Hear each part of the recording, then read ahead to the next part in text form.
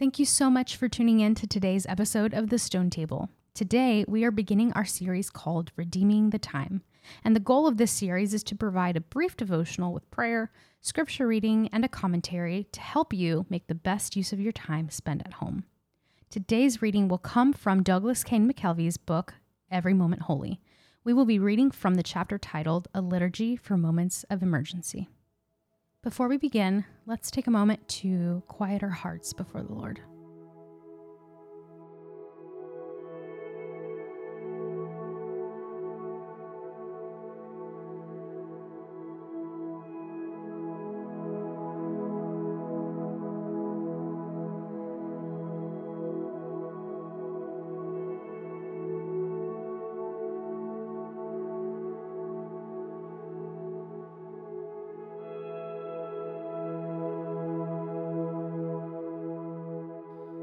O God, our rock, Hold us in this chaos.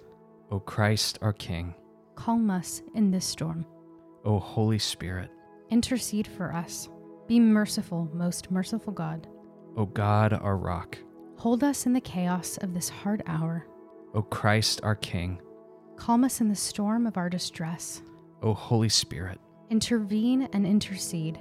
We need you now, most merciful God. And now a reading from the 23rd Psalm. The Lord is my shepherd, I shall not want. He makes me lie down in green pastures.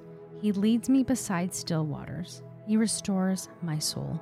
He leads me in paths of righteousness for his name's sake. Even though I walk through the valley of the shadow of death, I will fear no evil, for you are with me. Your rod and your staff, they comfort me. You prepare a table before me in the presence of my enemies. You anoint my head with oil. My cup overflows. Surely goodness and mercy shall follow me all the days of my life, and I shall dwell in the house of the Lord forever. So the 23rd Psalm is probably the most famous portion of the book of Psalms. It's the one that so many of us have memorized and are familiar with. And the book of Psalms itself is the portion of the Old Testament that Jesus quotes more than any other. And I think that offers a model for us as Christians, because in the book of Psalms, we have God's divinely inspired words that we can pray back to him. The Psalms cover the whole range of human emotion, and they give us words when we don't know what we ought to say. And for 2,000 years and even back into the history of Israel, God's people have prayed the 23rd Psalm back to him. It has been dearly loved by all of the people of God throughout history. What a gift that is, that we have this, and that we are able to cling to these words in whatever season we find ourselves in. But I think that the season that we find ourselves in right now, it's so important to be reminded of the words of Psalm 23. Absolutely, yeah. There's that phrase, familiarity breeds contempt. But I also think familiarity breeds indifference. Sometimes we can just lose sight of how glorious the truths of Scripture are. And the truths of Psalm 23 all flow from that first sentence, the Lord is my shepherd. Psalm 23 makes all sorts of promises about what life will look like under the Lord as your shepherd. But if the Lord is not your shepherd, then the rest of Psalm 23 is going to feel like a lie. Right. Every single thing past the Lord is my shepherd are promises that fall under the care of the Lord being our shepherd. Yeah. And I think the very first verse of chapter 23 is a call for us to examine our own lives and look at our own hearts and say, is the Lord my shepherd? Yeah. What is shepherding you? What is Right. what is the chief shepherd in your life? If it's not the Lord, then Psalm 23 is going to feel hollow and it's going to feel empty. Right. Everything follows that premise. Yeah. So David says, with the Lord as his shepherd, he shall not want. And it's easy for people to twist that into saying that you'll get everything you want. But that's not true in David's life. That's not true in the life of any person in Scripture. No. I think a better translation that one Old Testament scholar suggests is that the Lord is my shepherd. I have all I need. And so much of the Christian life is learning that we really don't need anything apart from God himself. That's right. That with God as our shepherd, we have all that we need. But then he goes on and he says that the Lord makes him to lie down in green pastures. He leads him beside still waters.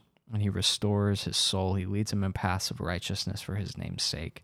And David was a shepherd, so he knew that green pastures and still waters were the things that sheep needed to survive. These are sources of life. Yeah, I think by virtue of David being a shepherd, he understood the weight and the responsibility that fell on the shepherd.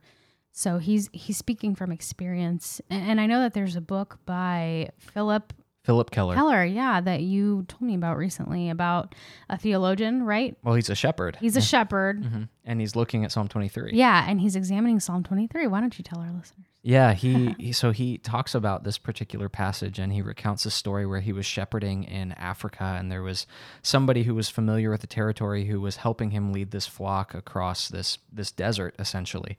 And they came to this crack in the ground, this cavern that was deep and dark, and you couldn't see the bottom of it. And this shepherd started throwing the sheep into the pit. The one who was the local shepherd, right? The one who was native to the land. Yeah, and he starts throwing the sheep into the pit, and Philip thinks that, oh my gosh, he's killing the sheep. What's going on? Yeah. And then the shepherd jumps in himself, and he hears the shepherd from the darkness of the pit beckon for him to come in. And so he jumps in, and he realizes that at the bottom of this pit are green pastures and still waters. Wow.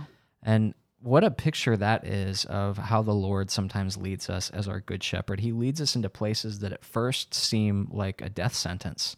Yeah. And yet they become sources of life because he knows where he's leading us. That's so true. And that's something that we, out of obedience, follow when the Lord is our shepherd, when he is the one with, the authority in our lives. We follow and we trust. Yeah. And I think it's important during a season like this where many of us are stuck in our homes and many of us are facing these uncertain times that do feel like a kind of a doomsday scenario, to just stop and examine, hey, what are the green pastures and still waters that God is leading me to in this season? What are some of the sources of life that God has led me past, even if I didn't notice it at first? Yeah, I think that most people can attest to that sort of season in their life where we kind of make it out of a valley and we examine everything looking back and we think, wow, the Lord really, really pulled me through some pretty crazy things. Mm-hmm. So I think that this is true. It was true for David, and it's true for us. Yeah, absolutely. And then he gets to the valley in verse 4. Even though I walk through the valley of the shadow of death, I will fear no evil, for you are with me. Your rod and your staff, they comfort me. And this is important to mention because David assumes that even with the Lord as his shepherd, he's going to walk through the valley of the shadow of death. Mm-hmm. He doesn't think that it's an option to bypass it. He knows that difficult days will come even as he follows the shepherd. And his comfort is not that he'll get out of it without a scratch. Mm-hmm. His comfort is that even in the valley of the shadow of death, he won't be alone. Right. His comfort is the presence of God in the midst of his pain. Yeah, what a comfort that is. And that looks like the Lord being with us even in our homes, even when we don't have the freedom that we had before, even though we don't have the certainty that we had before. Even now, the Lord is with us and he never forsakes us. Yeah, absolutely. And what a difference presence makes in the midst of our pain. Yes. The difference between sitting in that hospital room alone or sitting in that hospital room surrounded by people who love you, it makes all the difference in the world. And so for David to be able to say, even though I go through the valley of the shadow of death, I know that I'm never alone. And I think of how Jesus takes this title upon himself. He says, I am the good shepherd, and my sheep know my voice. Right. And then he says to the apostles, I will never leave you or forsake you. I'm with you always, even to the end of the age. Jesus takes all of this shepherd imagery upon himself, and he says, I won't ever leave you, even though you go through the valley of the shadow of death. So good. And so David continues. He says, you prepare a table before me in the presence of my enemies. You anoint my head with oil. My cup overflows. Surely goodness and mercy shall follow me all the days of my life, and I shall dwell in the house of the Lord forever. So as we read the closing verses of chapter 23, we see that David proclaims that even in the midst of the valleys, the Lord is with him, and his life is marked by goodness, and so is ours. Yeah, I think that's such an important thing to recognize. It's what Paul recognizes from the Philippian prison, that no matter what he has lost, He says all things are rubbish compared to the surpassing worth of knowing Christ. David doesn't have an easy life. I mean, he spends the early portion of his life hiding in caves from Saul. He spends a later portion of his life running from his son Absalom.